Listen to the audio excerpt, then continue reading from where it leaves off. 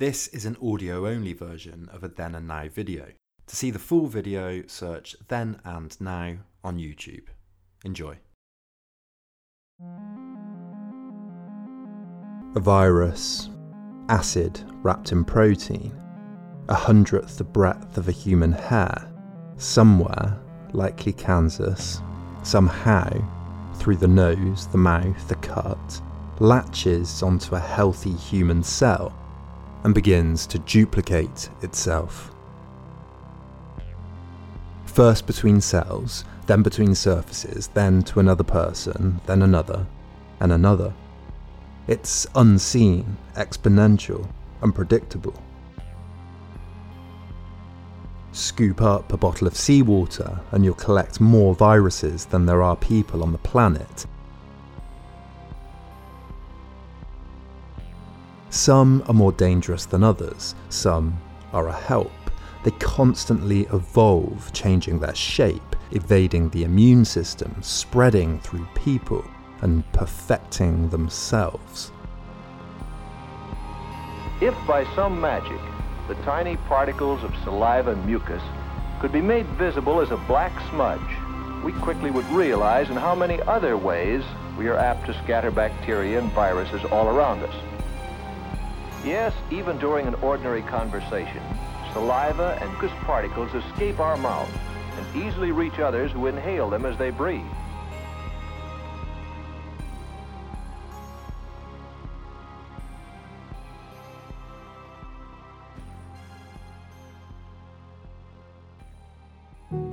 Next to the Nashua River in Loudoun County in Massachusetts, men from all over the country lumber.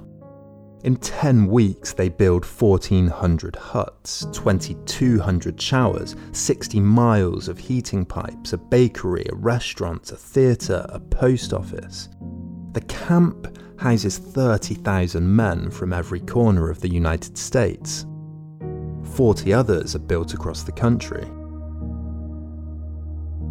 In Étaples in northern France, a similar camp is built for 100,000 men, the largest of its type that's ever existed. 1 million people would pass through. These camps brought men together from different communities, rural and urban. In denser urban areas, the likelihood of catching contagious diseases is higher in childhood, thus giving immunity. In rural areas, this is less likely to be the case. In Camp Devens, Massachusetts, Étaples in France, and hundreds of other camps like them, viruses jumped around in a great petri dish of an experiment. First came the measles.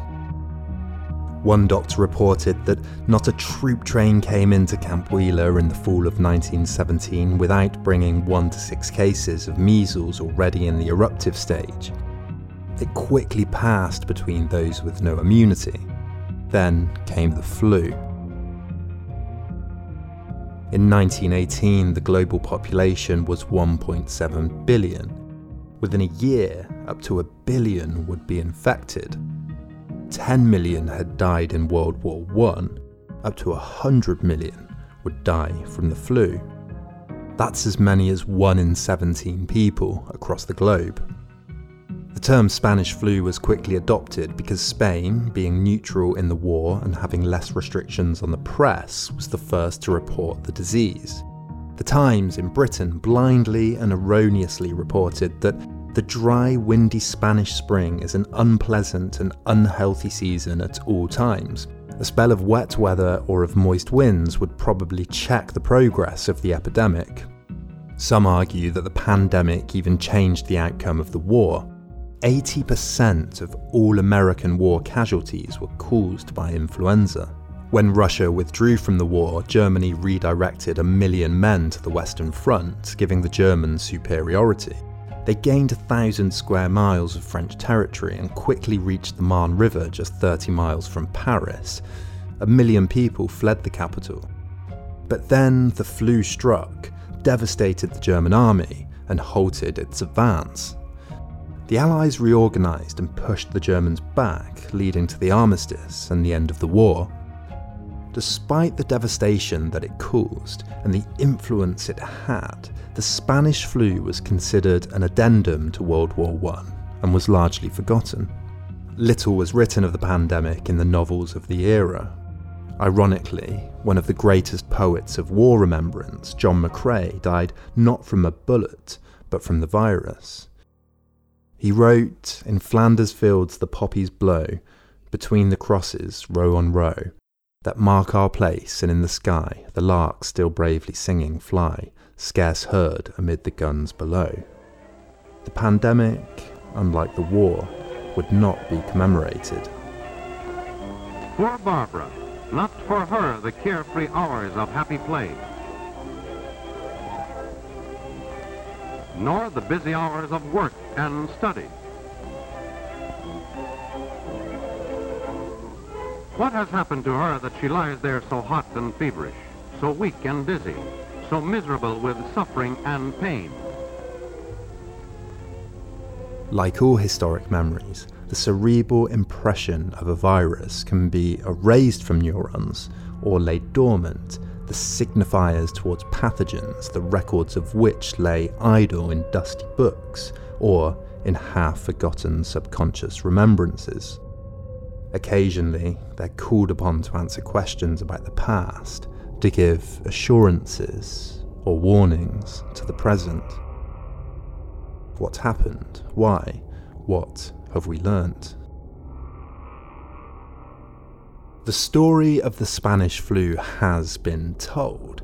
Instead, I want to ask not what happened, not to reconstruct it temporally or thematically, but instead ask what its memory might teach us.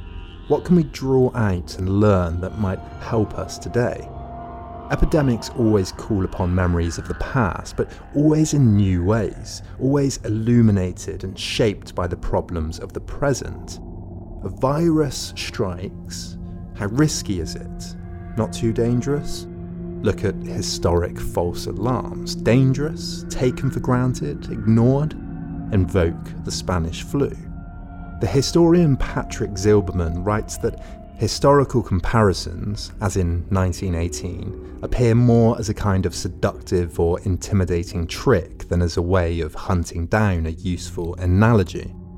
So historic comparisons are often presented as choices, a palette of analogies to guide us, memories drawn out, called upon. First, the memories are placed on trial. We are the jury. Where have you been? Why have you not been here to warn us? They try and reply, which ones of us, whose memories? There were two groups primarily responsible for the response to the Spanish flu: the military and bacteriologists. The military denied the links between war manoeuvres and the spread of disease. In many countries, war departments were almost solely responsible for dealing with influenza. So much so that in France, for example, 80% of the country's 22,000 doctors were serving in the war. Historian Anne Rasmussen writes that a hybrid configuration of priorities guided hygienic interventions during the pandemic, in which not only medical reason, but also unstable knowledge, military logic, and administrative practice were applied. Responses were guided by the need for military logic. Winning the war was more important than the flu. But medical reason guided choices too. In medicine, the laboratory had recently become dominant. But the enemy in this case is not big soldiers. This invading army is so tiny that it can be seen only through a microscope. Its soldiers are the germs of communicable disease. Some of these disease-causing organisms are so small that they cannot be seen even with the most powerful microscope. They are detected only because they can pass through the tiny holes of this filter. After the discovery of bacteria through the microscope and the confirmation of the germ theory of disease, the lab across the West was where advances were expected to be made. Scientists working on influenza thought they'd found its cause, a bacteria called Pfeiffer's bacillus discovered at the end of the 19th century. What they didn't know was that the bacteria was a secondary infection. The flu is caused by a virus. This wouldn't be confirmed until later in the 1930s, and the vaccines being worked on at the time would be useless. In France in 1918, the Undersecretary of State ordered all health service directors in regions of France to make bacteriological examinations as complete as possible for all influenza cases. By war, by experimentation in the wrong directions, time was wasted on a mass scale. And the waste was institutional. Disease is shaped by us, by our responses to it. Disease, then, is institutional. Lesson 1. Who is guiding the response? What might their own institutional goals be? Where are their blind spots? How do these institutions interact with each other? Historian Ilan Alawi suggests that the Spanish flu's invisibility in history may be the result of the difficulty in constructing a narrative out of the failure to respond to it. If history is written by the victors, or are the recounting of historic moments, invisible history may be more important than what is popularly or frequently written about. The poor, the marginalised, the dead rarely have their voices memorialised. Whether the military or the bacteriologists, how likely is it that those that failed recorded and discussed the ways in which they failed? One of the scientists involved later recounted that, well, we were just 100% wrong, and it's a chapter I wish I had never written. Viruses try to kill history, silence its victims, shame those who fail into not responding. Viruses aren't just a scientific or a biological problem then, they're a historical one. As historian Niall Johnson writes, influenza, or any other virus, cannot be studied in a vacuum. They must be considered in their normal environment, as it's the environment that provides the evolutionary pressure and stimulus that drives evolution, the stimulus that provides the need for change and the need for a survival advantage. George Hutchinson wrote in 1965 that evolutionary play must be studied in the ecological theatre. And of course, this theatre is also material.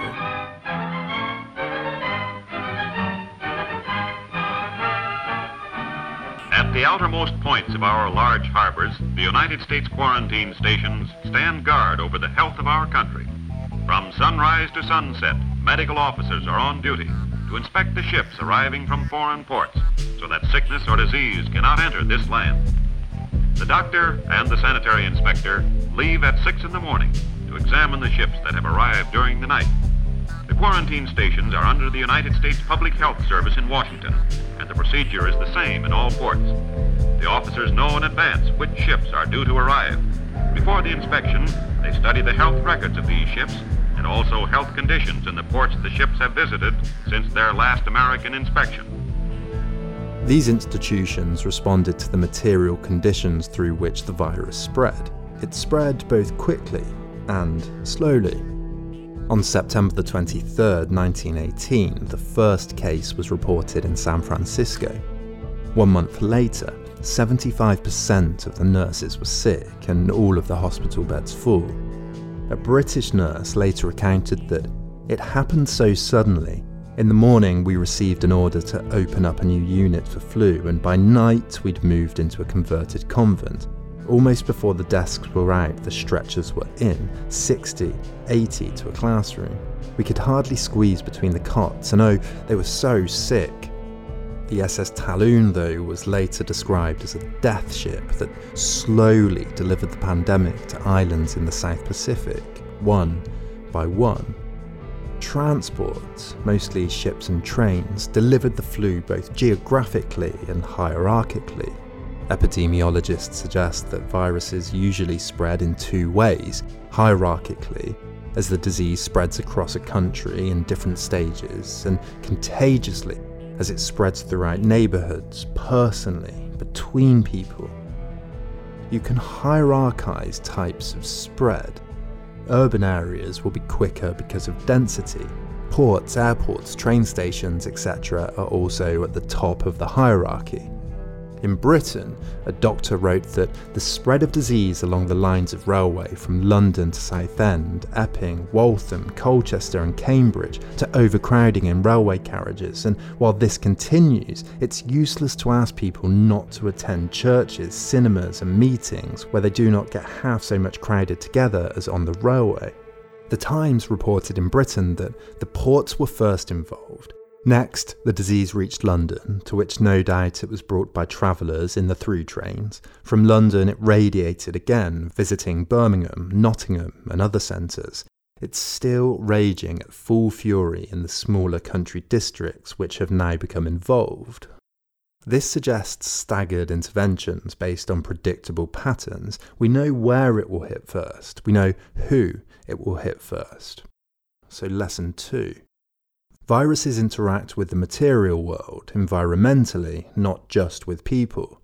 What can the distribution of transport hubs, global cities, and different stages of diffusion tell us about how a virus will predictably spread? Can this help us predict the future? In pandemics, we resort to fences, psychological and physical. Quarantine has often been a first resort. At the naval base in San Francisco, they quarantine all 4,000 men for 9 weeks, quote, forbidding all liberty, sterilising drinking fountains hourly with blowtorches, compelling new trainees to exist 20 feet apart from one another. One village in New Zealand kept people and the virus at bay with vigilantes armed with shotguns. Ultimately, though, quarantine was seen as a poor strategy.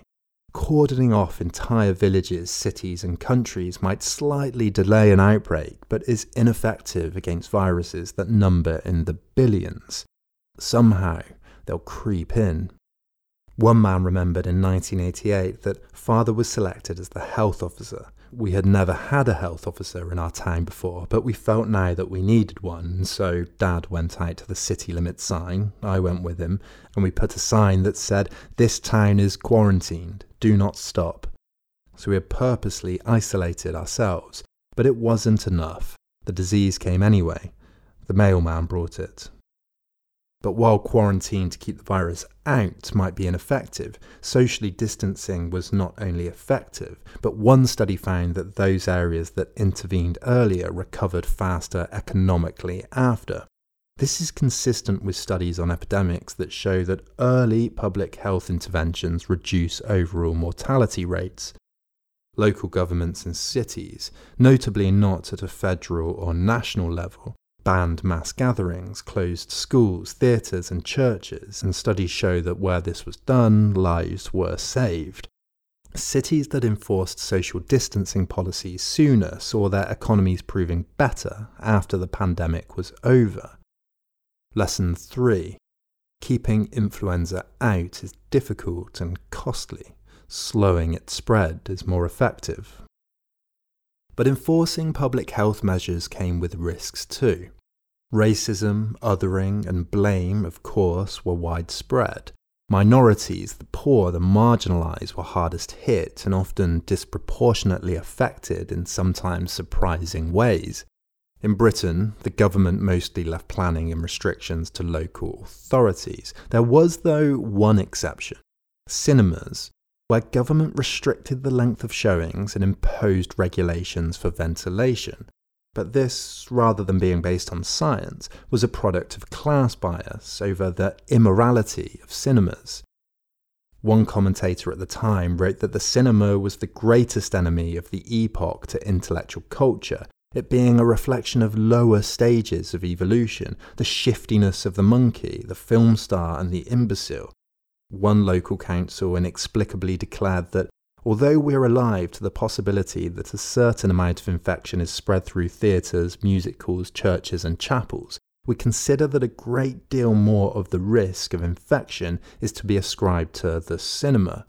So ideology skewed official responses, but ideas and cultures were changed too as a result of the pandemic. Across Africa, for example, many saw the pandemic as being God's punishment for turning to the false religion of the white man. Many communities turned back to their traditional religions, and some have argued that this speeded up decolonization later. In South Africa, though, the case has been made that the restrictions put in place sped up the path towards apartheid. Lesson 4. Cultural and ideological beliefs both direct our response, often poorly, and are changed by pandemics. Today's children will grow up in a world increasingly free of infectious disease. Someday, we may completely be free of it. But that's not likely in your lifetime or in theirs.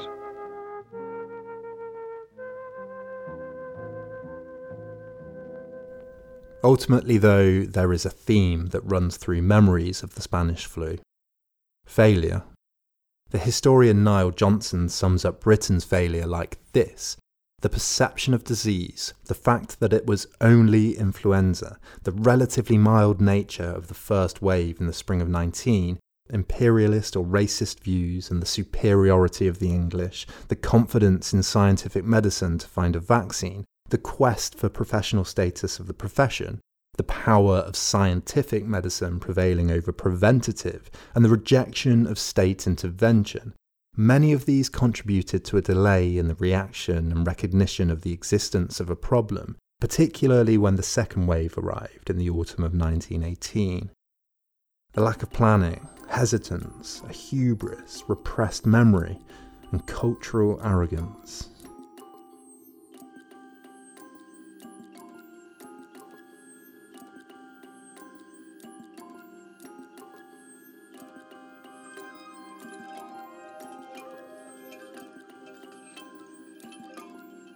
So, how might we summarise our lessons? How might we learn from viruses of the past? It is difficult to summarise these lessons without being trite. The central one is that pandemics are a human problem, and humans change over time. There are no singular lessons. Rather, aphorisms from past experiences of pandemics should not be buried in the historical record, but memorialised, commemorated, ready to be accessed, a warning from the past, a guide for effective critique when the next virus inevitably comes. Protect yourself against infection. Keep pencils and other things out of your mouth. Never take bites of other people's food. Do not use somebody else's drinking straw or glass. If you like these videos, I need your help, and here's my request. If you think you get the same value from 4 of these videos as you do from just 1 cup of coffee, then please consider pledging just $1 per video. That's $3 to $4 per month to keep this channel going. You can even limit your pledge to $1 a month, and if you pledge $5, I'll add your name to the credits. To those that already support Then and Now, thank you so much. This channel just wouldn't exist without you. You can also hit like, share, follow me on Twitter and Facebook, etc. All of these things really contribute to helping Then and Now grow. Thanks for watching, and see you next week.